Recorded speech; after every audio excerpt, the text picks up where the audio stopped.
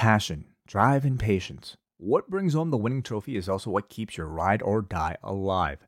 eBay Motors has everything you need to maintain your vehicle and level it up to peak performance. From superchargers, roof racks, exhaust kits, LED lights, and more, whether you're into speed, power, or style, eBay Motors has you covered. With over 122 million parts for your number one ride or die, you'll always find exactly what you're looking for. And with eBay Guaranteed Fit, your part is guaranteed to fit your ride every time or your money back. Because with eBay Motors, you're burning rubber, not cash. With all the parts you need at the prices you want, it's easy to turn your car into the MVP and bring home that win. Keep your ride or die alive at ebaymotors.com. Eligible items only. Exclusions apply. Your title is mine.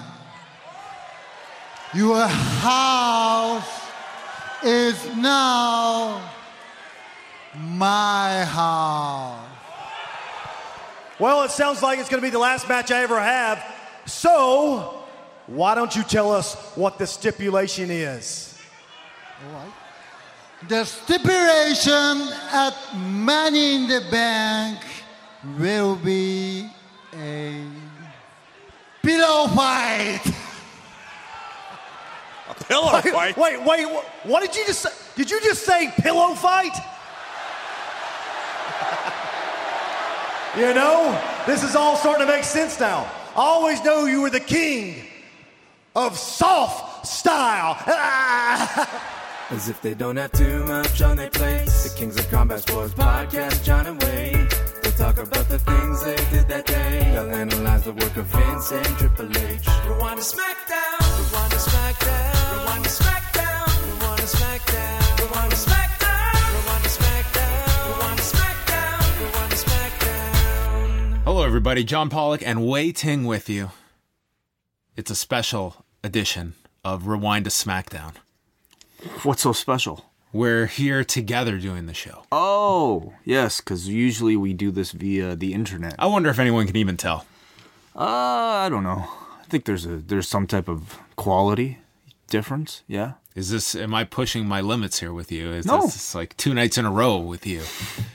You can show up you might as well just sleep here. I've made that joke in the past. But. Yeah, you never know. You could convert this into like a bed and breakfast. You could have, wrestling fans could stay here in the post office. A bed and podcast. Oh, wow. Yeah. That's way better. You get to stay here, sleep, and record a podcast. You joke. If we offered that, people would definitely take us up on that. Yeah, I guess a meal from Wei Ting. Your mom could provide some musical entertainment. Yeah, that's right. So... My dad's been, and you can teach my dad how to use his phone instead of me doing it. So, yeah, my dad's been using his iPhone. He was telling me the other day when I came over about his new phone. Yeah, my dad's in his 70s and just discovering the magic of the internet via smartphones. Oh, wow. Is he texting?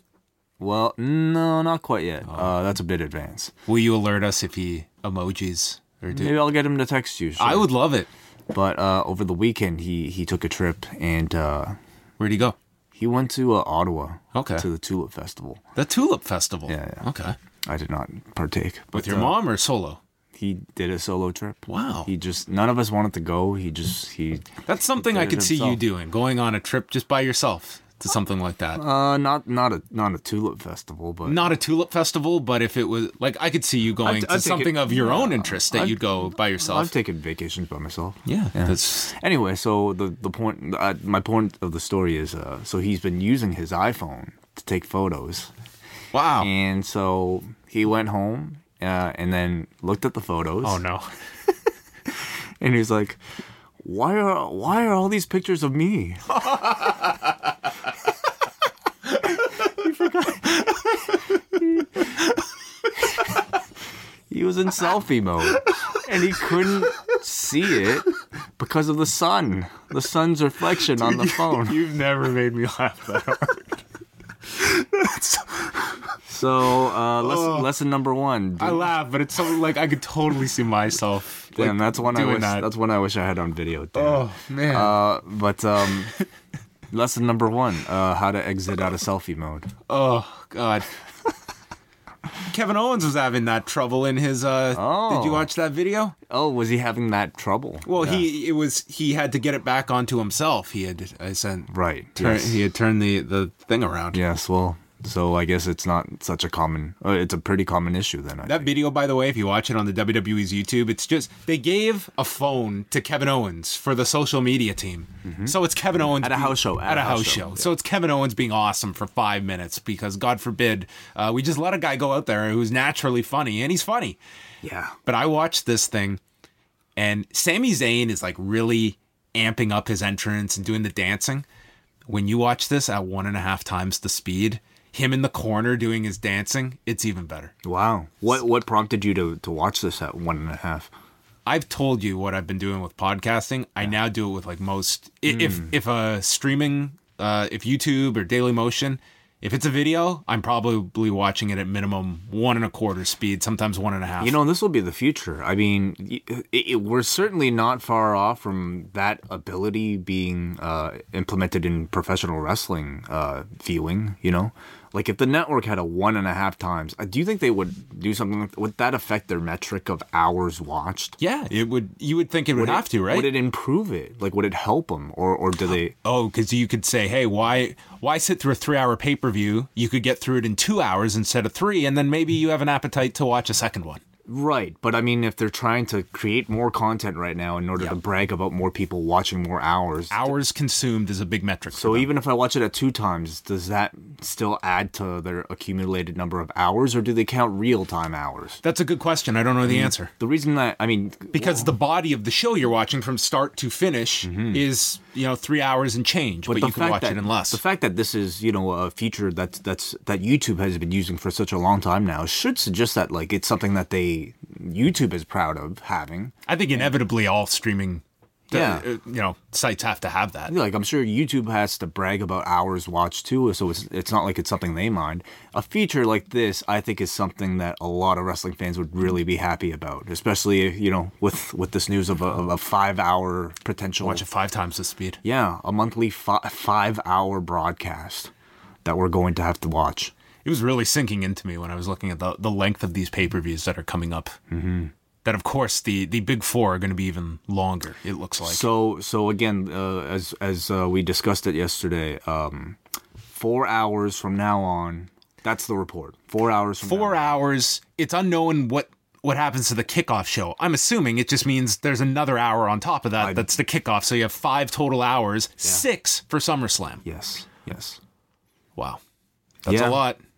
Yeah, it's a lot, and I'm willing to bet a lot more people are going to just pick and choose what matches they're going to watch, and maybe rely on podcasts like these to determine what else. I'm envisioning Royal Rumble weekend 2020 when I'm here late on a Friday night after SmackDown, and then I'm leaving and said, hey, I'll see you at 4 p.m. on Sunday for 18 hours of the Royal Rumble, and you're just going to say, no more.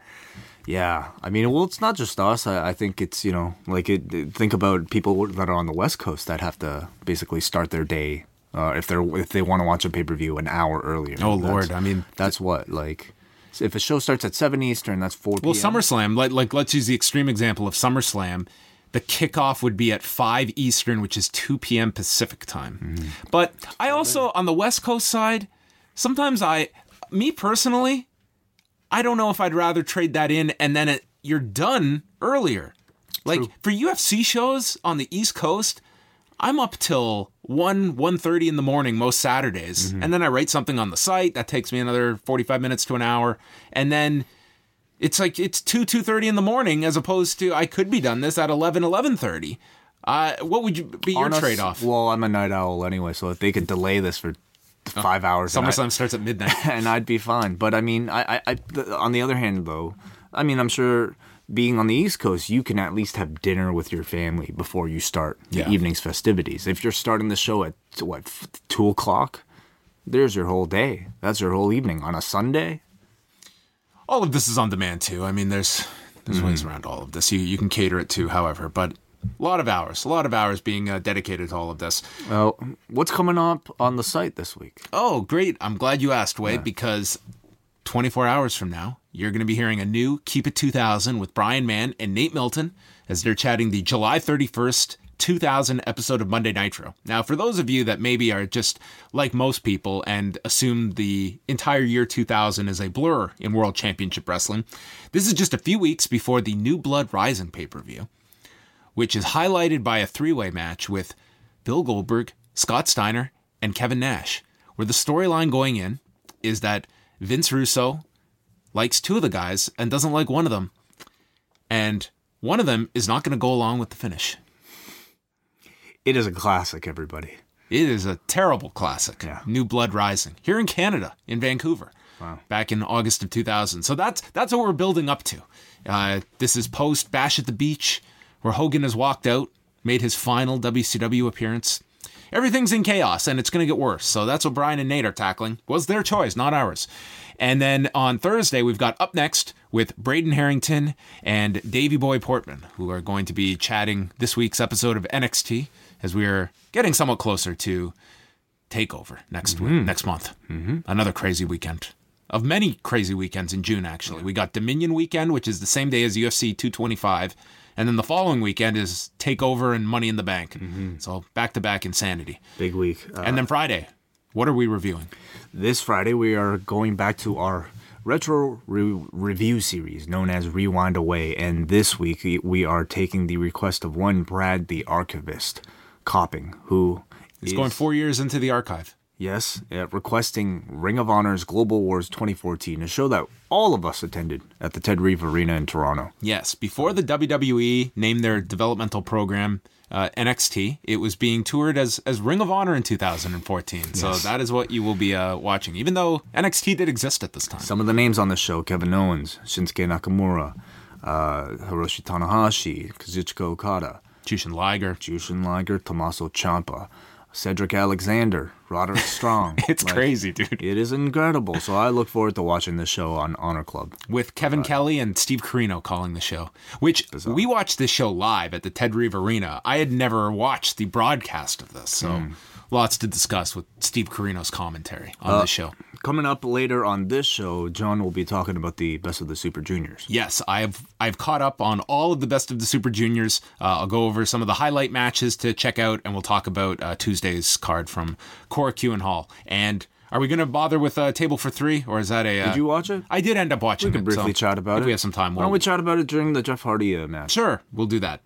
Tuesday night, Worcester, Massachusetts at the DCU Center. It's the Worcester? Worcester. Yes. Worcester. You're not supposed to say Worcester. No, this is not like or not Worcester. Or Worcestershire.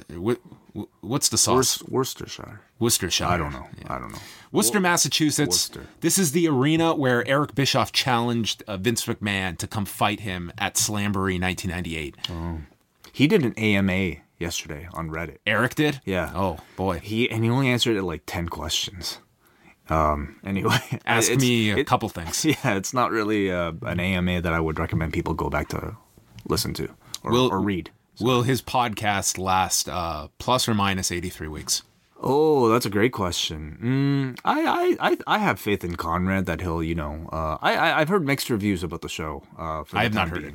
So, I mean, but I have faith in Conrad that he'll be able to turn it around. So I'm going to say yes. Over. Well, this show began with Miz TV, and he's in the ring, and he tells the audience here in Massachusetts, how about those Cleveland Cavaliers, as they are in the midst of their NBA playoff series, tied at 2 apiece, and he announces Miz and Mrs. will be debuting Tuesday, July 24th at 10 p.m., right after SmackDown. 205 Live, Jesus. Look out. Holy, wow. The bigger question, Wai. The answer is no. I only have room in my life for one reality show involving professional wrestlers, and that is Total Bellas. Which did a bad rating. I know. I was very surprised by that. I thought this was like the most attention this show has ever had with the Cena and Nikki stuff. So I was very surprised by that number. As was I. But I'm committed to it. I will be watching regardless of whether or not it tanks in the ratings. This could be the last season if it is that bad. Probably not. They extended Total Divas for 2 more seasons. I don't know if they've announced anything on Total Bellas, though. But anyway, we will see. New Day comes out, and Oh, first he tried to get a Ms. and Mrs. chant going, and this crowd, just like kittens to milk, just completely followed in his chant. And he even said, I can get you guys to do anything. This was a hot crowd, and I guess they wanted to participate. New Day comes out, and they've got new shirts. They're going wild with the colors, like red shirts for Fandango and Tyler Breeze, orange here. That wild compared to the color palette John Cena has used. Well, it's extended now to the whole roster. It reads Pancake Power on it. And they're out here because Miz wants them to announce which New Day member is going to be entering the Money in the Bank ladder match. And they immediately bury Miz and Mrs. with all three of them saying they won't be watching nor even DVRing the series. Mm-hmm. So make sure you catch this one, folks. You know, this is sort of the case with like all of the Miz's side projects. Since he's a heel, anytime he has to promote something, it always gets buried. He's always peddling his shit. Yeah, that's bad. Yeah. So I mean, I wonder what the actual effect is. Like, I don't expect the ratings to be really that much better for Miz and Mrs. compared to Total Bellas. You know what? E sends Vince McMahon a letter complaining about this, and Vince McMahon will urinate on that letter now. It's on USA, actually. It's not on E. Oh, that's right. It's on USA. Correct. Yeah, which is that raises the profile a lot. If they're doing a Total Bellas number on USA, that will not be good. That's a really higher standard they have on USA to be doing that level of a number. So he's asking which one's going to be in the Money in the Bank ladder match. They count to 3 and say, it's going to be me. An NSYNC reference, which was called out by The Miz. Not too dated for you, John? I was going to say, dude, do you know when that song came out? 2000? 18 years ago. Yeah, 2000, yeah. This didn't get a huge reaction. I think most people know who NSYNC is, though. Or do they? Is it Justin Timberlake? No, everybody knows who NSYNC is. I think I would say everybody listening to this show. Okay, if you're somebody who's listening to this show and you don't know who NSYNC is, that's different. I'm talking about the 15-year-old kid that's in the arena right now. That's a good question. Yeah, I don't know, but sure, it's a imagine in 2000 we're watching Raw and Edge and Christian are talking about like a pop band from 1982. Right. That might go over my head. Yeah, I could see that. Miz says that they have not reached their full potential. They're all holding each other back. Woods then lists off all the Miz's accolades. The Marine franchise. Arguably the greatest Intercontinental Champion of all time. Fuck you, Wayne Ferris. He headlined WrestleMania, but he always makes sure that he comes first. And Miz says he won Money in the Bank and then won the title. And Kofi has never been able to say that. He's 0-6 in Money in the Bank ladder matches. And maybe it's time to give one of the others a chance. And then he runs down Big E, stating that he will never be taken seriously because Big E doesn't take himself seriously. Woods does take himself seriously. He launched a YouTube empire with 1.5 million subscribers and built it on his own. And he says, imagine streaming a game of Fortline. And he quickly catches himself and corrects himself. Fortnite! I don't play these goddamn video games. That was a reference I didn't get. You haven't heard of Fortnite? What the hell is that? Fortnite is a super popular game. Do you play it? I don't play it, but I'm aware of it. So I'm surprised that one hasn't reached you. Yeah, I'm guessing I fit in that 2000s era. Well, there you go. Here's something that you can't just assume all these references are going to hit. So then what are we saying here? Should references... Apparently. References can't hit everybody. Yeah, maybe you should be just limited to 2,000 references. 18 years is the acceptable window, and nothing sooner. I actually like that Miz legitimately screwed this up, and it was definitely a funny line. He didn't say, though, that he doesn't play video games. He says, I don't play that video game. Oh, I see. Well, this character shouldn't be playing any video games. Yeah, I don't imagine Mike Mizan and sitting down with a... They all play video games. They might. All of them. He said he would get more streamers if he was champion. Is that the key? I do think that's true. If he's the WWE champion, you're a bronze medalist, and you've brought us a lot of attention with that. Oh yes, that's right. So that's the key. Woods, Kofi, and Big E, they all pick one of the others to be the representative. Miz is sick of all of their pancakes and cereal and popsicles and challenges any one of them. And Kofi says it'll be Big E, but not to be in Money in the Bank, to face Miz tonight. Miz turns down the match. They toss pancakes at him, screaming, shame. Miz runs to the back, into Paige, who sends him right back out against his will for a pro wrestling match, which I don't know if that's how these things should work. This is what Dana White tried to do with Yair Rodriguez, and he ended up leaving the company. And he came back for his match with Big E. But this opening segment, I think this was greatly enhanced by a very lively audience that was into all of these characters. Definitely. Yeah, if this was an audience that wasn't into this, I think this would have come across quite differently. But because this audience was so into it, this segment that was clearly designed for more of kind of a younger audience, I thought came across really well. We need to do a comprehensive study of Worcester, because another big moment in Worcester history was Mankind's first WWF title win, which featured Steve Austin coming out. Mm-hmm. And at that time, when I was like 14 years old, that was one of the loudest reactions I've ever heard in my life. And again, in Worcester, which is not a city that I think gets any praise. Interesting. Maybe an underrated city for this company. The Miz and Big E, Xavier Woods is on commentary, and he explains their strategy is not to reveal which member will be in the match. So it sounds like they will not let it be known who's in this match until match time, which is something interesting going into the show. I'm into that. Yeah. I mean, I think it gives it an element of surprise that you can't always have with participants in Money in the Bank. I mean, I wonder how they're going to actually decide, because you are teasing somebody with a surprise, it kind of has to deliver in a bigger way than typical. Again, I wouldn't be stunned if Big E won. Yeah. He'd be my pick of the three to put in. Super heated crowd here. Big E applies the abdominal stretch and is spanking Miz as the crowd chants New Day rocks.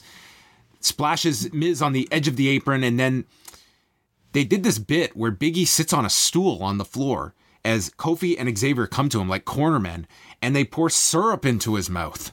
Disgusting. Ugh. Maybe this is what Raquel Pennington needed in between the rounds. Wow. Some syrup. And he continues on. We go through the break, come back. Now Kofi is on commentary, and Phillips is touting the Miz versus Big E in a first time ever match. Were these two not on opposite ends of the mixed match challenge that you reviewed? Sorry, who was that? Kofi and... No, Big E and Miz with Carmella and Asuka. Were they? I don't remember. They have had singles matches in the past. Oh, so okay. This was not a first time ever match. Anyway, Miz runs into a Uranagi, kicks out of that. Big E goes for that spear on the apron, but is stopped with a knee. And then the bar runs down, attacking Xavier. And Kofi leaps off the steps, off the shoulders of Cesaro to take out Sheamus. This was awesome. Yeah, I thought that looked great. Like, almost too good to He did it so seamlessly. Well, almost too good to give away in something kind of as forgettable as this. Like, that's a spot that you could save for a bigger show, and I think he should still continue to do it for a bigger show. This looks so cool. It was great, yeah. Please go back and watch this little gif of a highlight if you want. Brogue kick is hit to Kofi on the floor. Big E's distracted by this, turns around to a skull-crushing finale, and Miz pins him. 10 minutes, 58 seconds. Really hot crowd. These two were very over. Definitely. The entire act, I thought, was... I mean, I felt this was a match that was kind of one of those background matches because there was so much going on in the commentary between Kofi and Xavier. But, you know, I don't really complain about that because that's the New Day's gimmick. They are loud and annoying, and they were loud and annoying on commentary. That's the gimmick. So, I mean, if you like the New Day, I think you would have loved everything in this quarter hour. If you don't, you probably would have hated it. You would hate to sit in front of these guys at Supercard of Honor. Yes, I would have. Yes. Miz is doing the yes sign at the entrance as he departs. And then they go over the change for tonight's qualifying match. Big Cass is out because of Bryan's attack on him last week. So it's Bryan against Jeff Hardy in a first time ever match. A legit first time ever match.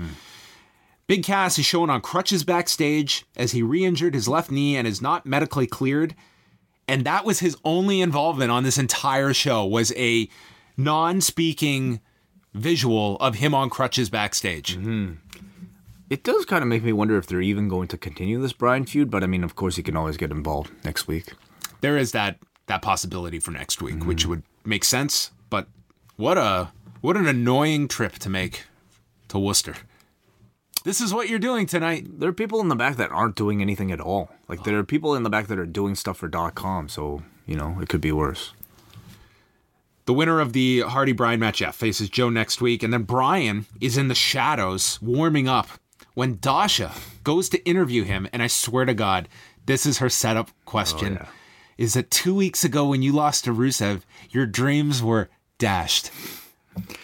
I don't even think that was intentional, but it should be. She has never shown any ability to be clever that if this was intentional, she greatly was elevated in my book. This should be how she starts every question. Yes. Is with a pun on her own name. That would be wonderful. Yeah. Yeah. It's hard to play off of Fuentes, but Dasha, there's lots to be there. I mean, can you imagine if the Revival came to SmackDown and she was interviewing Wilder every week? I'd love to imagine it. Yes. Dash. Oh, yes. Okay. He says that this second chance means everything to him. And he says that his life has always been about second chances. Treats every match like it's the biggest. And if you kick a hornet's nest, you're going to get stung. Just ask Thomas J. And he says it's crazy that he's facing Jeff Hardy in 2018. Hardy is a legend and a revolutionary, but he loves a good challenge, and he's going to tap out a legend tonight. Mm-hmm. So I like the tapping aspect to Daniel Bryan that they've introduced. Yeah. I thought Bryan cut a good promo here. He feels very comfortable speaking. Yes, he's a very comfortable speaker. I wouldn't have always said that. Like, I feel like in his earlier days, like, some of his delivery kind of felt very, maybe it felt like he was trying to get more used to the scripted nature of doing things. But I mean, especially after having done that GM run, I feel like he just feels like such a comfortable speaker now. There's no better confidence builder than when you don't care about maintaining your job. I think there's really something to that. I think he cares. I mean, he doesn't necessarily have to keep his job, but I think. Well, I think that we saw that come out on Talking Smack and in that whole GM role. Right. He certainly. I mean, he's admitted it. Like he had no. He wanted to be out of his contract, right. And that sometimes allows you to not have to walk on eggshells. And it's a real great confidence builder knowing that you are not a servant to your employer. But even in a setting like this where he is now, I mean, a quote unquote a servant to your employer, like I don't think he is. Well, he's executing the script. He's executing the words that are written for him. He is, but going back to his delivery, I think that confidence is something that is built up over time. Sure, yeah, fine. But I thought he was, like, he comes across like a very comfortable speaker in this environment. Aiden English introduced Lana and got the Lana is the best, Lana #1 song going. And all I'm going to say is that Lana owes this man a debt of gratitude because this was the ultimate hype man for Lana that she could ask for. Aiden is such an integral part of this entire Rusev Day act. I mean, you know, last we kind of saw of all of them, or at least a month ago when Lana was first reintroduced into this whole act, it seemed like they were teasing some type of breakup involving Lana getting Rusev to turn onto Aiden. And I don't know if they're still continuing with that at all, but at least for now, it seems like they're just going ahead with the three of them as a single unit. And with that comes with Aiden English being Lana's manager of sorts. And as a result, I think they've managed to successfully transfer the Rusev Day great fan reactions directly to Lana. Is there a better idea for just a 1 week television angle where Rusev is challenging Shinsuke Nakamura, and then we go backstage and Aiden's been destroyed with the Kinshasa, and Shinsuke looks at Rusev and just says, "No speak English." And Aiden's been the Kinshasa has destroyed his vocal cords. Yeah, nice. If they delivers it right to the neck. If they wanted to do that story, it'd be wonderful. That'd be the way. Lana came out and did what I would say on a normal day are the worst dance moves I've ever seen, but I watched Table for Three where they had B-roll of Edge doing even worse dance moves in 1997. So I can't even say it was the worst I've seen today, but this was awful. Well, she's a professional dancer. Not anymore. I felt I don't think it was bad dancing to me. I thought it was just unfitting of whatever character she's introduced thus far. Like, this was almost, I don't even know what type of dancing it was. It was like hip hop. This was a tribute to every father at his daughter's wedding trying to do the first dance. Not with the bride, but the first, like, fast dance. That's what she was conjuring here. The Iconics came out with their own shirts. They're very busy in the marketing department. And they were going to do a duet to follow English. And they start warming up, Rusev Day chant, and they sing together. singing is not the appropriate term. This was screeching with glass cutting your throat. What was worse, the singing or the dancing? The dancing was worse because I feel that was done for a positive reaction, whereas this was designed to be ear-piercing. And I think there's a bit of a talent to be able to be this awful with your singing that is so painful to hear. Yeah. I mean, I don't think we... have you ever heard somebody at karaoke do, like, intentionally bomb? Like, do something like this to try to get a negative reaction? I'm sure it happens, but I'm not a karaoke fan, so I don't really have a wide array of performances. Lana and Billie Kay in a Money in the Bank qualifying match. English pulls out a gigantic Lana Day sign, and the crowd starts to chant. I mean, this was the crowd to just throw shit against the wall, and good chance it would stick. Yeah. Peyton Royce slaps him, and then Lana slaps Royce, sending her into the barricade. Billie attacks Lana on the floor. They return to the ring, and Lana lands a head kick, yells out Machka as she hits a facebuster, and Lana is going to enter a ladder match after winning this match in 69 seconds. Was she not in last year's? Was she in that one? I don't know. I'll look this up. All right, you look it up. SmackDown Money in the Bank. Yeah, anyway, sorry. Well, they said she had never won a singles match prior to this, so but that doesn't mean she couldn't have been in last year's ladder match. Okay, I'll tell you right now, just because this is thrilling TV. Why don't you list radio. off all the people in the women's match last year? She was not in it. It was Carmella, Becky Lynch, Charlotte Flair, Natalya, and Tamina. Oh, okay. So I'm guessing maybe she was ringside. Anyway, so yeah, Lana gets her chance, competing in a Money in the Bank ladder match. I assume Sounds scary.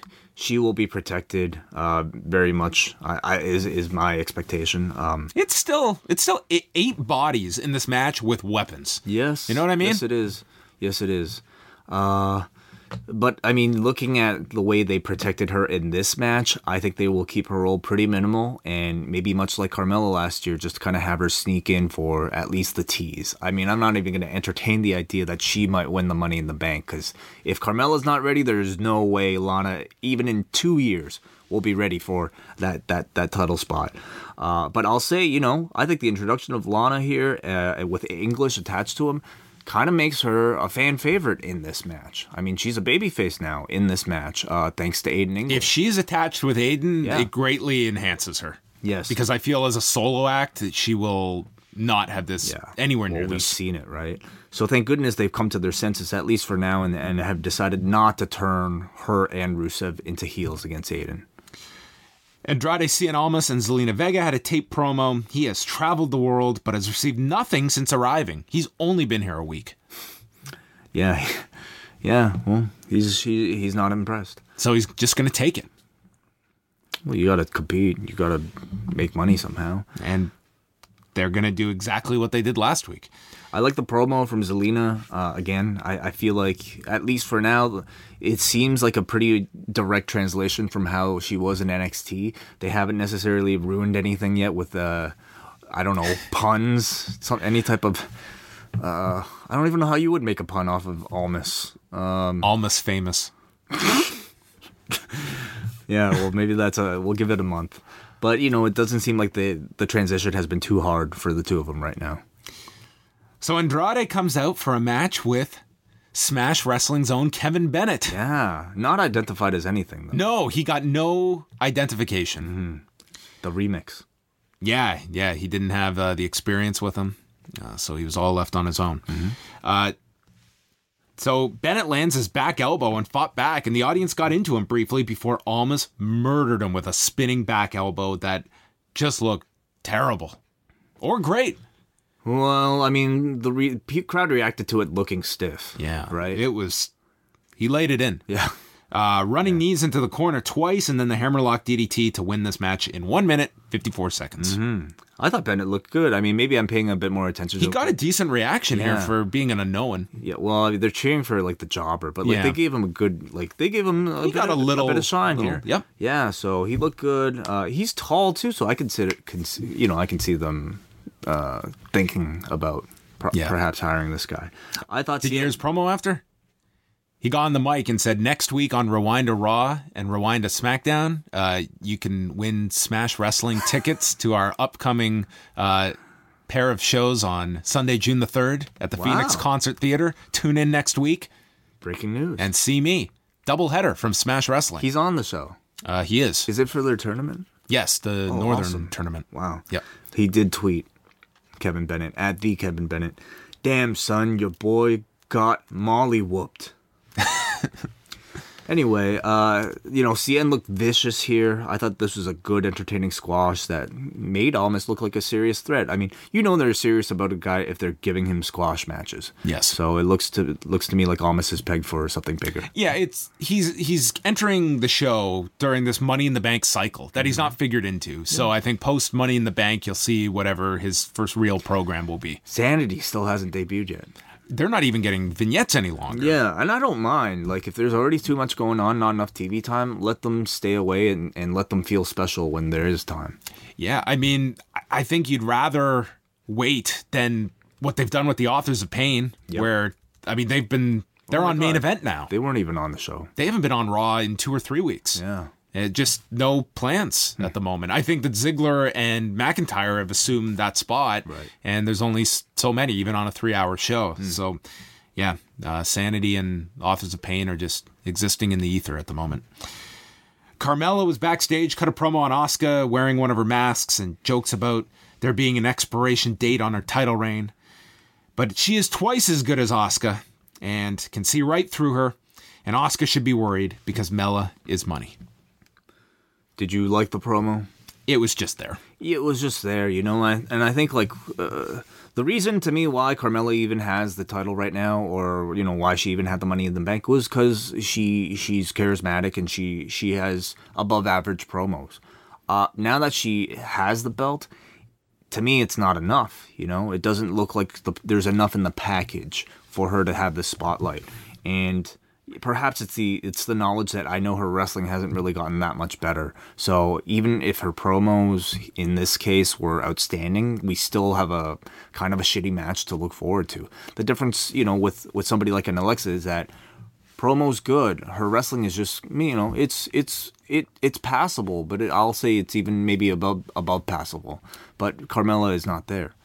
Yeah, 4 weeks out, I just don't like this match. It's either you beat Asuka again, which to me is the last thing she needs, or she wins this title that just seems like she feels deflated at the moment. And it's almost like if you're going to put the title on her, it was... I think she has to, man. It's like, then why didn't you just do it at WrestleMania? Great question. Like, she's lost so much steam. Yeah. And granted, I mean, you have 4 weeks to really...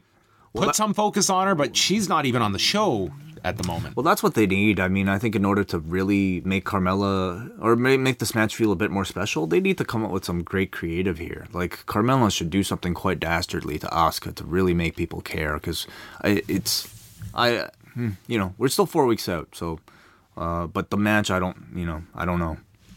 Well, coming off that segment with Bobby Lashley's sisters, maybe he's Vince McMahon and just feels he's bulletproof. Asuka have some brothers? Let's get racist. Renee Young welcomed out AJ Styles and Shinsuke Nakamura for a face-to-face.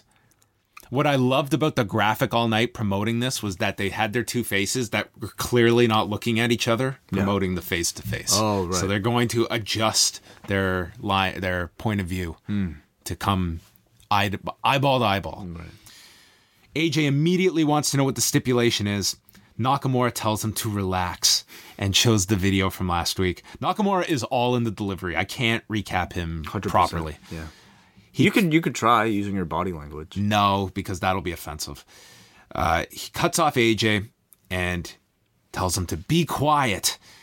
And Nakamura is not just going to beat him, but will destroy him, take his title, and your house will now be my house. And I was waiting for Flow Rider to come over the loudspeaker. Nakamura says that Money in the Bank, it's going to be a pillow fight. Which I will guarantee you now is going to happen at Spring Break. A pillow fight between who? Shinsuke Nakamura. Oh. And who could be the AJ Styles representative? BJ Styles. Maybe. We need more impersonators in North America. Why does Japan get all the impersonator wrestlers? They did them in the UK quite a bit, like tribute shows where it was just like blatant ripoff of WWF characters that I think an indie show would kind of be fun. Yeah. Like that. I'm sure it does happen. You know, just change don't hear about around, it. Yeah. fly enough under the radar that you don't get sued. The audience loves this idea of the pillow fight way too much. I think that, you know, they could do a whole league based on these matches. AJ calls him the king of soft style. Yeah, that's good. Yeah, that's hilarious. That's never been used ever before, AJ. Not in the WWE. He jokes because he has the upper hand, and AJ jokes because he is afraid. And he wants to put his knee to his face. And he keeps saying this over and over again. AJ tells Nakamura, you can't beat me when it counts anyway. Not like that Wrestle Kingdom crap. And says that this isn't the Nakamura they wanted on SmackDown Live. And he goes to stop the punch from Nakamura, and they fight to the floor. They go back and forth. AJ is sent into the WWE Universe and comes back with a springboard, but is hit with a chair by Nakamura, lays him out with a Kinshasa, and then Nakamura counts to 10 and announces it will be a last man standing match. And Corey goes, oh my God. A last man standing match. Yeah, wow. I like the angle, actually. Set this up and establishing that AJ can't get up from the Kinshasa. I thought it was such an awesome way to announce a last man standing match. Like, I didn't know what Nakamura was doing here at first because I couldn't tell that he was counting. Like, he just, like, to me, just spent a long time motioning his arms to the crowd and just, like, screaming. And it took me, like, until the second time to realize, oh, he's counting here. And when I realized he was counting, like, I thought Was he counting in English? Yes, he was. I thought he's a liar. Huh? He does speak English, yeah, as you saw in this segment. Yeah, well. Yes, he is a liar. But, you know, I thought it was a great way to introduce the stipulation. You know, Nakamura, I really enjoyed here. Like, think about the physicality or the physical charisma somebody has to have in order to be this captivating while speaking with such a heavy accent. His words still aren't very clear, but he overcomes it with great communication with his body language. And I almost feel like the thick accent really helps him as a heel, like kind of in the way that like speaking weird helps. You're very attentive. It's not that far from like the Jake Roberts theory of being such a low talker that you kind of lean in on the Perhaps, promo. yeah. I think I find myself, I'm paying a lot more attention to his promos now. I almost feel like it kind of makes him seem a bit more mysterious and intimidating, you know, kind of like a movie villain, like, you know, like a Gollum or like a Bane who like speak really weird. And it's all in like, it's very simple messaging, but presented so effectively that he sounds different from everyone else. Yeah. You can honestly like watch him without sound. And I mean, you wouldn't know, you know, what match the type, for instance, this would be. But like, I think you would still be thoroughly entertained just watching this man act physically. So, you know, I thought AJ as well plays a great everyman here, reacting to Nakamura. And I'll say at the end of this, disappointing finishes aside, there have been some pretty solid segments in the feud that's still going on between these two. So they've managed to hook me again. AJ's had a really long run with this title now, having beat Jinder in November. Well, this Nakamura run itself has gone on for pretty long, hasn't it? Yeah.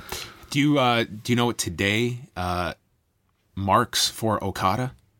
No. 700th day as IWGP champion. Cool. Yeah.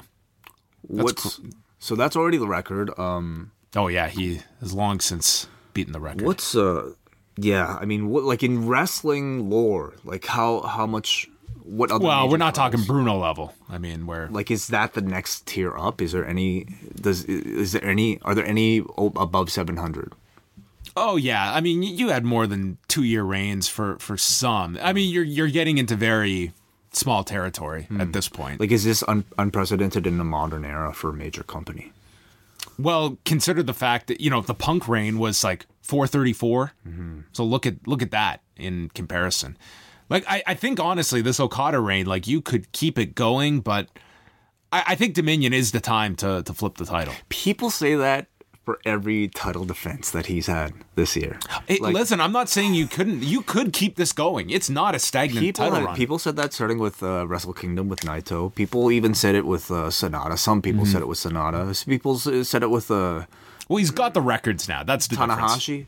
Yeah, but I mean, you could keep it going. You could. Listen, I'm not. I think he's going to hold it until Wrestle Kingdom. He might even hold it for the next two Wrestle Kingdoms. Maybe Gato wants to make him this unbelievable it's not gotten old at all. No, these matches are still awesome. Yeah. So he's the most versatile guy I think. Business is great. Roster.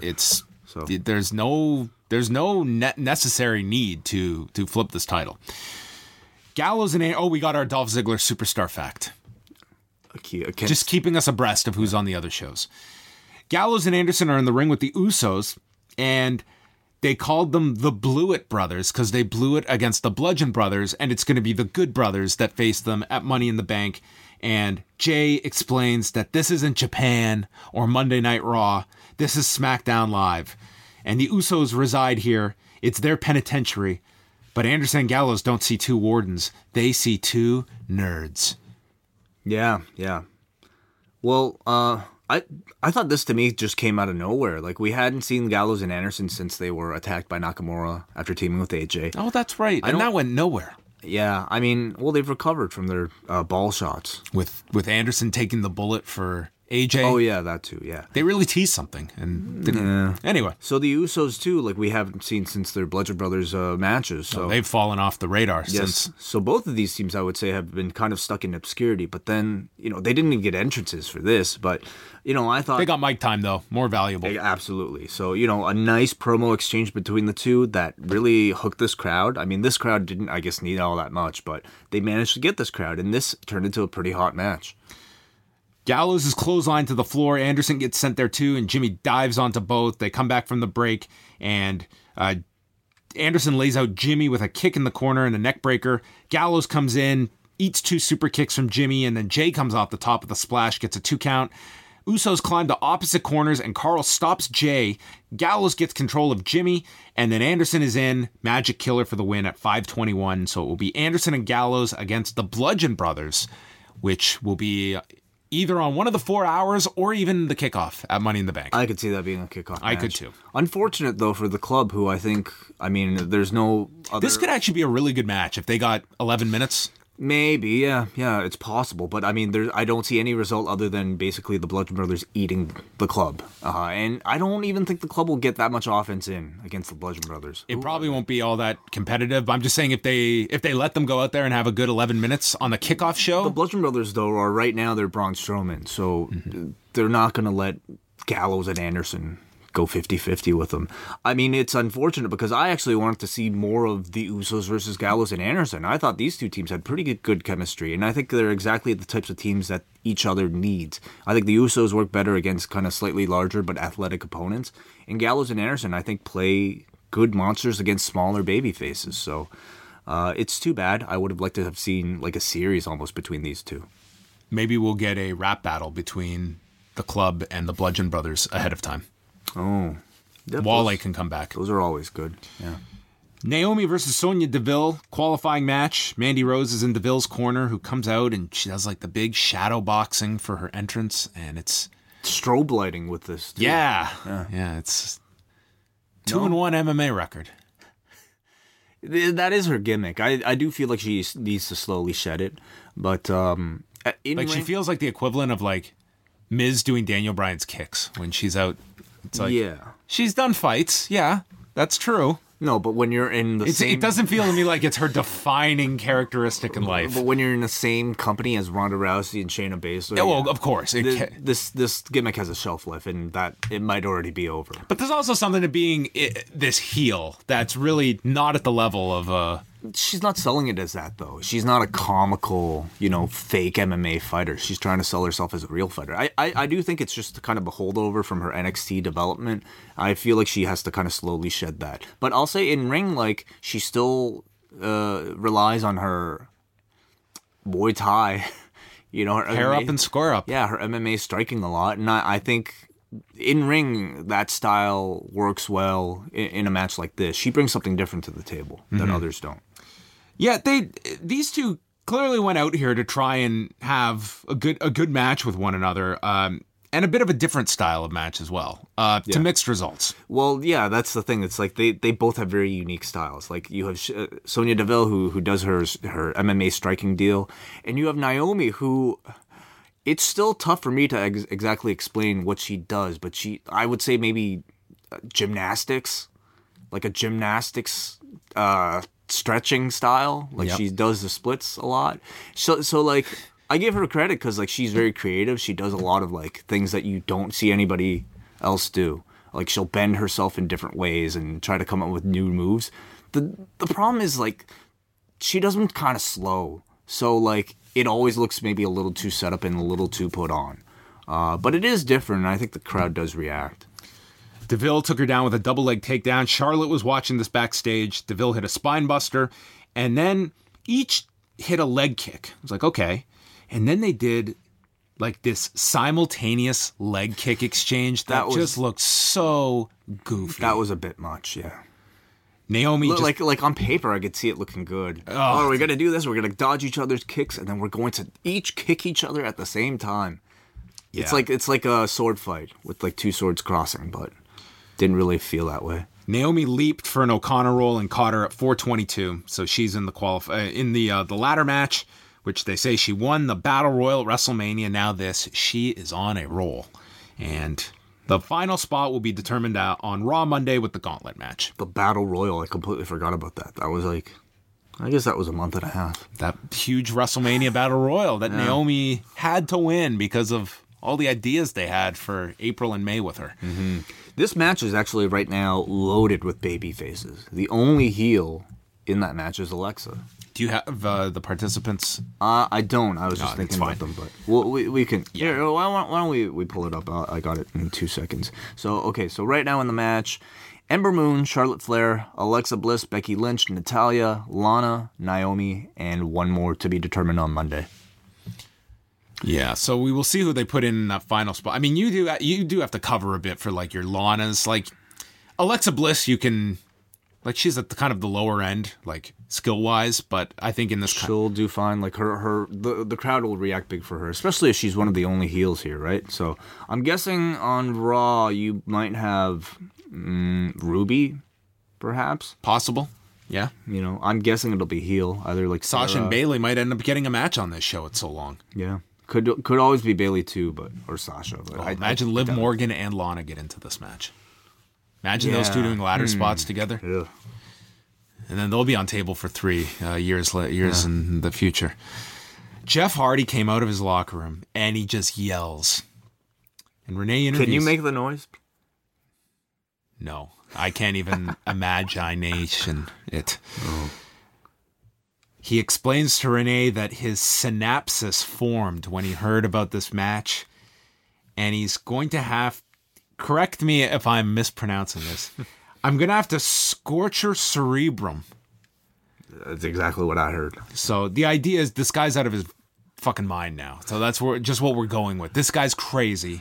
Somehow, like, I don't feel this was scripted for Jeff Hardy. Like, this to me felt like something Jeff Hardy would actually say in real life. Or at least he helped. He's more his character now is more crazy than Matt's. In some ways, yes. Like, I hear this guy talk in segments like these, and I have no clue why he is as popular as he is with so much of the audience. Really? Like, no, in ring he's amazing, actually, but God, like, anyway. I wait for the inner monologue Jeff Hardy to show back up. Oh, can you imagine? That was the pinnacle of the imagination, I think. Samoa Joe comes out for commentary. They announced next week it'll be The Miz and The Bar against The New Day, plus Joe against the winner of our final match of the night, Daniel Bryan, Jeff Hardy, in our qualifying match. I spent a lot of Monday night belaboring how much I can't stand the Raw commentary team. Mm-hmm. Jonathan Coachman occupies a seat there every Monday night. And they've got Samoa Joe, who, dude, this guy was fucking great. Yeah, he's good. Yeah, he's good. He's good. He's good at everything. Listen, but I didn't... On the scale of WWE commentary, I'd go so far as great. Sure, yeah.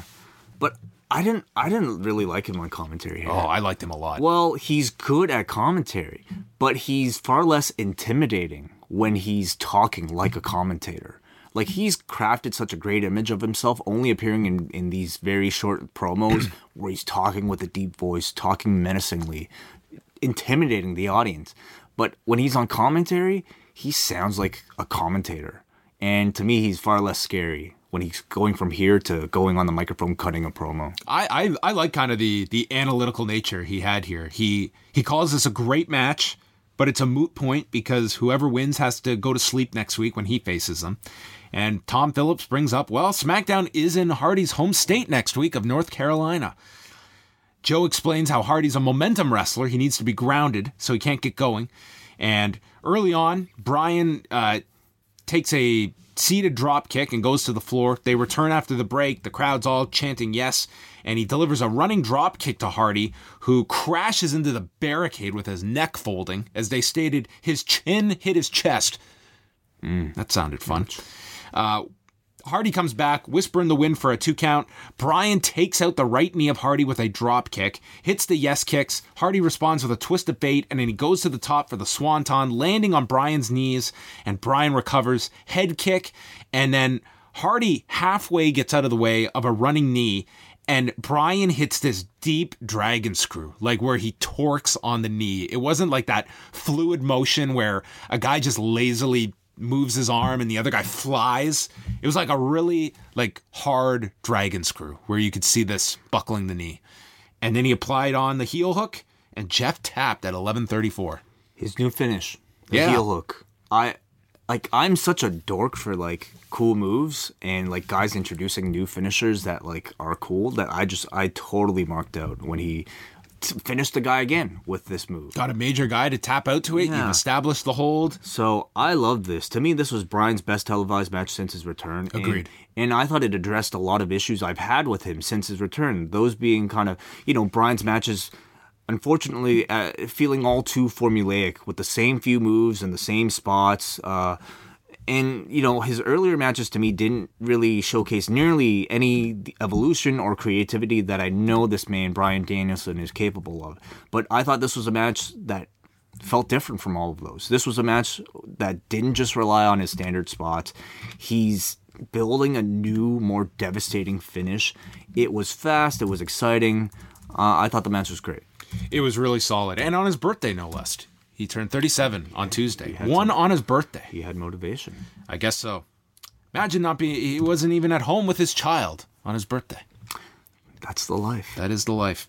I wonder Bree. I bet you Bree took him birdie swimming maybe on his birthday. Or maybe they went and planted stuff without Bryan. Damn, ouch. I hope Kathy shot it on video. Yeah, with Johnny Colace. Afterwards, Samoa Joe gets on the mic, and he fails to see why Daniel's celebrating because next week he's facing him for the first time ever in WWE, yells Tom Phillips. And Renee interviewed Joe backstage and says next week Bryan goes to sleep. Yes, yes, yes. Great show. I really enjoyed this episode of SmackDown a lot. I did too. And I like and it built up for a really big match next week. Yeah. I liked the AJ Nakamura segment. I thought the main event was awesome. Really hot crowd throughout the entire show tonight. Bryan versus Joe, you can argue maybe a bit too soon, but who cares, dude? I've sat through enough Bryan cast matches that just give me the good stuff. I think they're going to get there 10, 15 minutes. You may not get a great finish, but I think you'll get a lengthy match between the two. Yeah.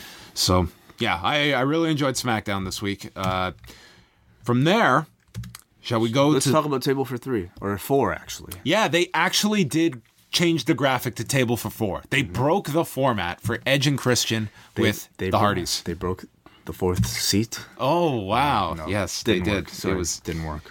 Okay, so Table for 4. First of all, was it just me, or did you get the sense that Matt and Jeff had just woken up when they had to come do this? I was going to say, you could clearly tell who are still the active wrestlers and who are the retired ones, because Edge and Christian come into this full of energy, like they might have just done their podcast. Edge carried this thing. Oh, their bodies are healed. Like, they just have these big, bright smiles on their faces. And Matt and Jeff are just, like, clearly, you know, on whatever schedule that they're on during WrestleMania week, just exhausted. Matt especially. Yeah, they looked spent in this thing. Like, they clearly are buddies with these two, but they just felt like they wanted to be anywhere but here at this moment. It starts with Christian raising a glass of wine and saying, "Don't worry, Jeff, we called you an Uber." Oh no! I sorry. I tuned into this part way through. That's how they start this. This was like God. 3 weeks after Jeff's DWI. I couldn't believe they joked about this. I mean, they're good. That's friends. not funny at all. I mean, they're good friends. So I mean, we don't know what good friends. That's a private joke. That's not for broadcast. Sure. I don't know. Drinking and driving is not funny. Well, we don't know the relationship. I can't judge. I don't care what they do off camera. Yeah. I think I thought it was kind of something that you could have cut out. I'll remember not to joke about that with you. Well, If you ever get a DWI. I won't. They had a lot of cool footage here from the Funkin' Dojo in '98. You saw old home video footage of these guys together, and like, you know, young Taka Michinoku, Darren Drozdoff, Prince Albert, Steve Blackman. These were the camps that Dory Funk Jr. ran. They also had footage of Matt and Edge doing a dark match together, and this is where we see Edge doing his Running Man dance that Bruce Pritchard called on him to do throughout the match. And this was just... Could you have imagined if Vince saw this and wanted to make this guy the dancing white Canadian? He would have been there 6 months and gone. Yeah, I could imagine. He would have been meat. He would be No Way Jose. They were all confused when Michael Hayes, who was originally with the Hardys, got taken away from them, and then Gangrel left Edge and Christian for the Hardys. I never understood that swap. Because Manager swap. when they had the ladder match, they were not the Hardys at that time. They were the New Brood, which the new anything is bound for failure. And then they got paired with Terry after Gangrel. Like, the Hardys did not have a Right, really because that's the forgotten part of the ladder match. It was the finals of the Terry Invitational Tournament, the TIT. Like, in that 1 year, they went through, Michael Hayes, they had Gangrel, they had Terry, and then they landed on Lita. The ladder match broke them off because Gangrel was just departed after that point. But yeah, then even after the ladder match, Terry ended up turning on the Hardys, and then she ended up with Perry Saturn after all of that, and it was kind of like all this like side dressing they were trying to find for the Hardys that they really I wouldn't say Michael Hayes to me was like obviously a big mentor to them and was probably the one that helped the most. But they hit a home run when Lita was a part of it. Yes, Lita, everything clicked at that point. But a lot of this is focused on No Mercy 99, and I mean, it's a subject to me that it's like I've heard these guys talk about the ladder matches so much. There's very little new ground to cover, other than these are all four like pretty personable guys that you enjoy their storytelling. But I almost get the sense like, especially they're probably sick of it. Especially Matt and Jeff. They're like, yeah, that thing, yeah. I miss, the spear off the ladder. Yeah, 19 years ago this year. Yeah. Yep, the ladder match. Yeah. They talked about different stuff, like Jeff slipping on the ladder at WrestleMania 17 and Edge feeling it actually helped the match because it showed Jeff's frustration and how dangerous the match was. Yeah, it was cool, especially because you could hear Edge talk about how he was sitting there and he knew just how pissed off Jeff was because Jeff had fought to do the spot earlier in the day and they trusted him with it and he screwed up and he was very pissed off. But that, of course, was to set up the big spear off the ladder.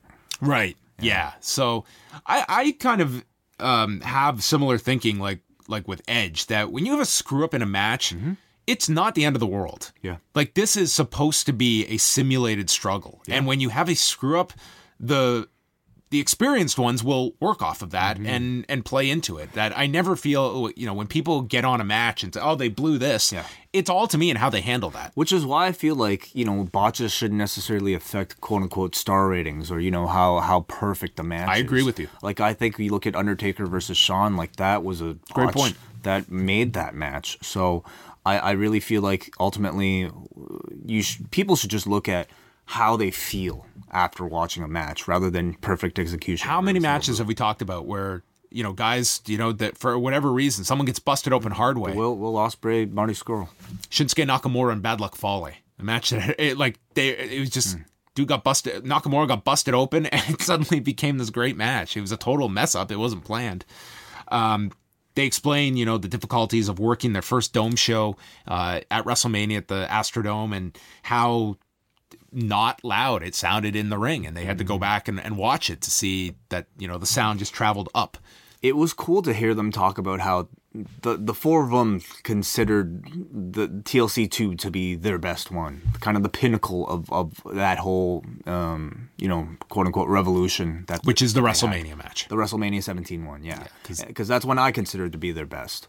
Like after that one, they kind of bastardized the TLC gimmick a bit, TLC 3 was on SmackDown, which was an incredible spectacle. Yes, it was. But not as remembered. Yeah, like to me, I thought there was something special with these 6 men doing this thing. Like this was their signature match. In a dome as well. Yeah. Like that visual 100%. does add a lot. I think it should have been saved for stadiums from that point on. But after that was TLC 4, which was like none of these guys. I think maybe Christian was in it, maybe? Jeff was probably in it too. Bubba was in it. Like they all had different partners because that was the brand split. It just wasn't the same. So to me, that seemed like kind of the pinnacle and also kind of the end of like this whole thing. They got into when they wanted to break up the teams and then feud with one another, and they all agreed like people didn't want to see Edge face Christian and people didn't want to see Jeff face Matt. I would agree on the Jeff and Matt thing for sure. However, TNA were the ones who had the magic formula for that feud where it did work when WWE did not succeed with it on either attempt. Edge and Christian, I think that they cut that feud short when they did do the breakup in 2001 because I think that was a feud that people did want to see and they gave up on it real quick. Right. I think, and it ended up taking like the both of them quite a while before finding their footing as single stars. Yeah, and they go over that eventually all of them did find their single success, which is pretty remarkable when you look at tag teams breaking up and the level of success these four have had in different ways. Kind of remarkable that they all managed to stay in the industry for as long as they have. Yeah. Have all gone into tremendous success. Yeah, and honestly, if you were to say in 99 that of those 6 in those TLC matches, 2 of them would be forced to retire by the WWE, Edge and Christian would be the last 2 I would pick. Considering the style. Given the risks. Yeah. Maybe Devon, Bubba, just the headshots that guy took, but Jeff would be my number 1 pick. Jeff, Bubba, and Matt to me would be ones that I would be looking at as the ones that are probably working the most risky of styles. Jeff, a clear number 1. But dude, here he is in 2018. And it kind of just ended with Jeff Hardy winning his first title from Edge at the December 2008 Armageddon pay-per-view with this incredible castle of a set that they had. And Edge just being so happy that he was the one that got to lose to Jeff for the title and how happy he was and this incredible crowd reaction that Jeff got for this title win. That type of camaraderie is really cool to see when 2 performers get to talk about it outside of, storyline. Yeah, it even got a smirk out of Jeff here. Who was like, Jeff needed a coffee badly. Jeff had some energy. Matt was just like, he looked out of it. Like, probably had a bunch of stuff going on. Yeah, who knows when this happened over WrestleMania weekend, but they looked exhausted here. Yeah. But interesting discussion, not one of the table for threes I would say you absolutely have to see. It's kind of all the table for threes though, right? For the most part. Like, Kurt Angle and AJ Styles chewing food, like that was a lot of fun to watch. Yeah, I didn't watch the Elias Road Dogg Jeff Jarrett one. Yeah, I saw that one. It was, the thing is, the table for threes, they have a few formulas. Some of them are like guys who have met each other in the past and clearly have a history together so they can reminisce about old matches. And then some of them are just like people that are put together.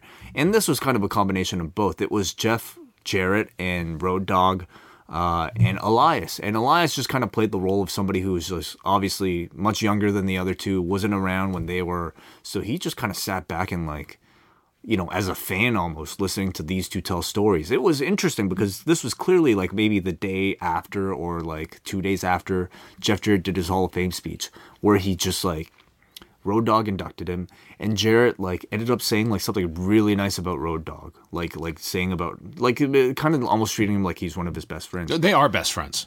Are they, though? Road Dogg and Jarrett? Because Road Dogg starts off this table for 3 saying, Jeff, let me just start off.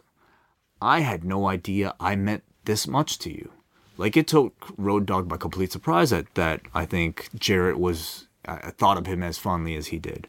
So it felt very real, and I would say that one was certainly one that Road Dogg led. I thought it was interesting, especially if you're a fan of the two from their era, them talking about, how they both came up together. Road Dogg talks They about... were extremely tight in, like, TNA and stuff, so... Yeah, Anyway, I maybe it was... But, I mean... the cynical part of me also looks... Road Dogg is in an extremely advantageous position of power now, so it would behoove one Jeff Jarrett to be...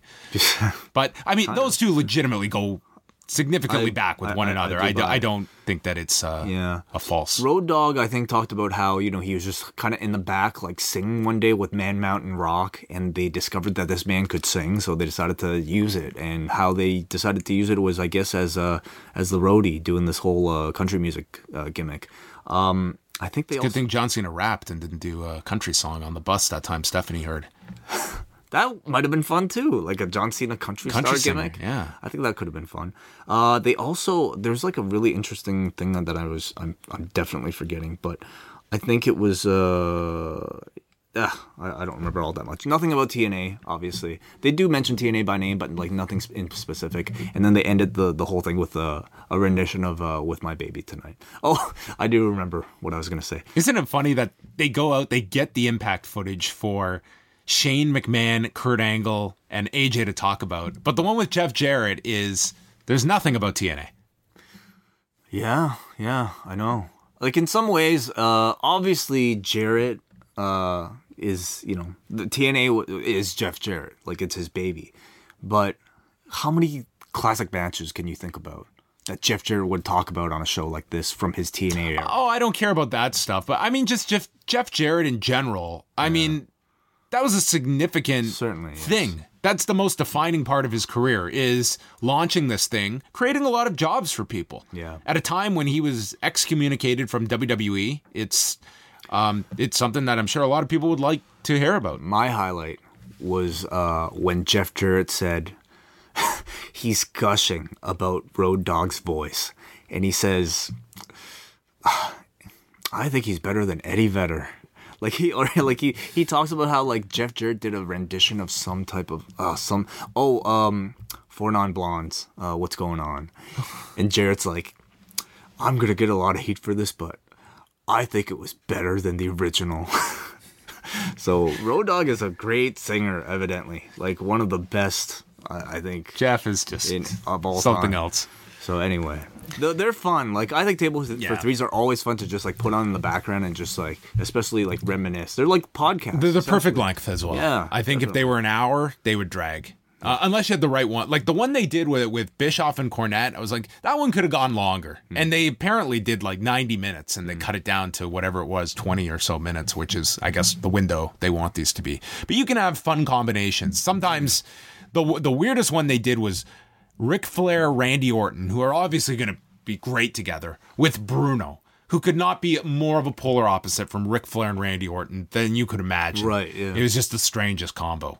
But anyway. I wonder, like, who decides the combinations and, like, what type of research that person does in order to decide whether or not these people will have good conversations. I would love to know kind of what the producing is like. Do you pick one of the three to kind of spearhead the conversation, which Edge clearly was in this. He was the one that was pivoting from topics like, these are the topics we'd like you to cover. Are you going out there with just bullet points with nothing, just see where the conversation goes? Because these could get I'm sure the first 20 minutes of these are not all that engaging before they get going and talking. Like, it's very awkward to sit down with three. Hey, so we all wrestle and we've known each other. Like these probably take a while to get the rhythm going. That's where the food comes in, though. I guess. I want to see them order the food. I want to see what else is on the menu. Because like I don't even know if Christian touched his food. I like to know like very few of them do. AJ didn't give a fuck. He was there for the meal. He ate every crumb of his meal. God, the guy's got like huge match that weekend, and he's got to be doing this. It's like I'm getting him my meal in. All right, let's chat a bit about Best of the Super Juniors. It kicked off last Friday. Not going to go through all the shows. I just want to go through some highlights. The first night, the matches that really stood out, of course, Will Ospreay and Taiji Ishimori headlined the first one with Taiji Ishimori beating Will Ospreay. And then you had Flip Gordon and ACH. That was from the first night. The second show, the standout match to me was Dragon Lee and Sho Tanaka. Tanaka, of course, teams with Yohei Komatsu in Roppongi 3K. And Tanaka, to me, has been one of the best performers of the tournament so far. Like, he's always been looked upon as, this guy has enormous potential. And this tournament is a big coming out party for him. He had another great match on today's show with Chris Sabin, which Sabin and Kushida had a match on one of the days. And I thought the Sabin match with Tanaka was better than the one with Kushida. So on Sunday, they were in Numazu, the home of WH Park, who attended this show. And it featured Will Ospreay and ACH with Ospreay winning, really solid match, 16:51, one with the Stormbreaker that he's been using quite a lot. Then we had Bushi and Taiji Ishimori, with Ishimori winning with his new finish, which is the Bloody Cross, which is a vertical suplex into the double knees that he's been using and pinned Will Ospreay with. So they're really getting that finish across. Flip Gordon and Yoshinobu Kanemaru, with Kanemaru. It was a springboard sidekick delivered by Gordon, and then a springboard 450. So Gordon won that. And then it opened with Tiger Mask defeating Yohei Komatsu. And then today's show, as I mentioned, Sho and Chris Sabin had just a great match with Tanaka winning with the Shock Arrow, which is a cross-armed package pile driver. Audience just really behind Sho. And I thought just the technical transitions from Chris Sabin were really great in this. So it was a very good performance from Chris Sabin. Dragon Lee, Ryusuke Taguchi featured Dragon Lee winning with the Dragon Driver at 11:15. Marty Scurll and Kushida had a singles match that went 19-23, and this was great. Right near the end, Kushida's working for the hoverboard lock. Scurll stops it by snapping the fingers. So Kushida then somersaults him with a DDT off the turnbuckle, and then he goes back for the hoverboard lock, but he can't apply it because his fingers are all snapped. Mm-hmm. And he just kicks the arm and then has to use the Back to the Future. And this goes to what we talked about with Daniel Bryan, having that secondary finish. Yep. It allows you to do stories like this where you're physically can't execute one move, so you go to another. And not only that, but a finish that targets specifically a body part. And you're going to see that a lot more in Daniel Bryan's matches, targeting the leg. Yes. And then the other tournament match from the day was the main event, which was just this wild brawl between Hiromu Takahashi and El Desperado, with one of the best matches I've seen from Desperado. They went into the bleachers, which they've been doing that a lot in the tournament already. There was why are there no guardrails? They're not trying to guard from anybody. Wow. They trust the audience. It's probably, I couldn't imagine, if someone stormed the ring at Korakuen, I don't know what would happen to that person. They might disappear. They might be deported from Japan. Could happen. So, yeah, they did like a balcony dive with Flip Gordon early in the tournament in his first match. And then in this one, they go up into the bleachers. And Wei, you've been here. So once you go, you kind of see like... It's not big. It's not a big room. It's... They go up in the balcony, and Takahashi sprints down the aisle with this running drop kick where I thought he sent Desperado's like heart into like palpitations because he hit him so hard. They went back to the ring, just an added aggression from Desperado that you never see. Like, this is a guy with an on-off switch, and this was a time when he was on for this match. And these two have a long history together. Desperado caught him with a spine buster into a Boston Crab. Towards the end here, Takahashi goes for the time bomb, and then Desperado knocked over the referee, grabbed the title. Hiromu ducked, super kicked him. The ref takes the title away, and Desperado hit a low blow, got a near fall after the Guitarra de Angel, and then hit the Pinche Loco for the win. So Desperado pins Hiromu Takahashi. This was, if you're just... looking at the four matches together, this would have been the best show. Just because all four matches, there wasn't a bad match today. What would you say are the stand-up matches, people, if they haven't been paying attention so far? What are your top matches of the tournament thus far, if you had to pick? Dragon Lee and Sho Tanaka from the second day. From the first day, ACH, Flip Gordon, and Taiji Ishimori and Will Ospreay. Ospreay against ACH from the third day. And today's show, I would say you can't go wrong with any of the four matches. I thought they all had something different, but especially Takahashi and Desperado and Chris Sabin show Tanaka. So Tanaka's having a great tournament. Dragon Lee, Will Ospreay is. Yeah, it's been a very good tournament so far, 4 days in, and it wraps up Monday, June the 4th. So that week, WH and I are actually going to be doing two shows that week. We're going to be doing a midweek show reviewing Best of the Super Juniors and previewing Dominion, and we're also going to do a review of the Cinderella tournament from Stardom, and then WH will be back with me that weekend to review Dominion. So lots coming up that first week of June. Biggest story, perhaps, for North American audiences coming out of this show, though. The Chris Jericho promo. This aired after Tetsuya Naito and Bushi defeated Toa Henare, and it was, I don't even remember who he was teaming with. Anyway, Naito's team won, and then Jericho shows up on the screen with a taped promo. A selfie promo. Yes, he did a selfie promo with a turtle. Yeah, this was a selfie promo done very right. Like, no words on the screen for this one, unless you count translated words as words on the screen, but sure. Everyone probably might defer to Samuel L. Jackson, but Chris Jericho has mastered the art of the delivery of Buck. Chris Jericho in Japan has quite the potty mouth. Like, this is a man who clearly is taking advantage of the language barrier and the lack of PG, I suppose. It's just like the guy is just like feels like he's free. Every other word was fuck. Some of the lines here. I'm going to fuck you up. I'm not tranquilo. I'm fucking crazy. You piece of shit. And then ended by calling him fuckface, which if he comes up with a t-shirt with fuckface on it. Pro Wrestling Tees, get on that. Fuckface shirt, yeah. Like, this was just a great promo because you just felt it was the guy in his own words. What was it? It was great because it was Chris Jericho doing it. Like, I thought the delivery was great. It was great. Yes, it was great. No, was it too reliant on swearing?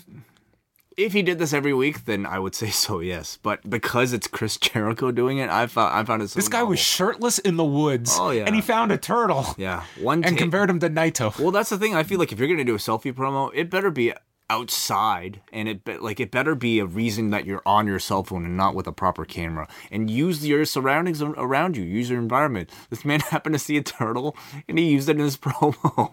So yeah, it was a great. Turtle hiding in his shell is how he compared it to Naito. Yeah. And the worst now are the WWE ones where it's obviously not a phone, it's just a regular camera, and they have to put their arm on the side of the camera to like imitate as if they were holding this giant camera. It is so fucked up when they do that. So lame. It's like an HD quality camera, 4K quality camera that they're holding their arm out, pretending that they're holding a cell phone. It's like you guys I don't get it at all. You're overthinking it, guys. Way too much. Anyway, how do you think this Jericho Naito feud is going so far? How much? Dominion sold out, so yeah. Good. I'm sure there were certain reasons they couldn't do it, but I really feel that this match should have been saved for the Cow Palace.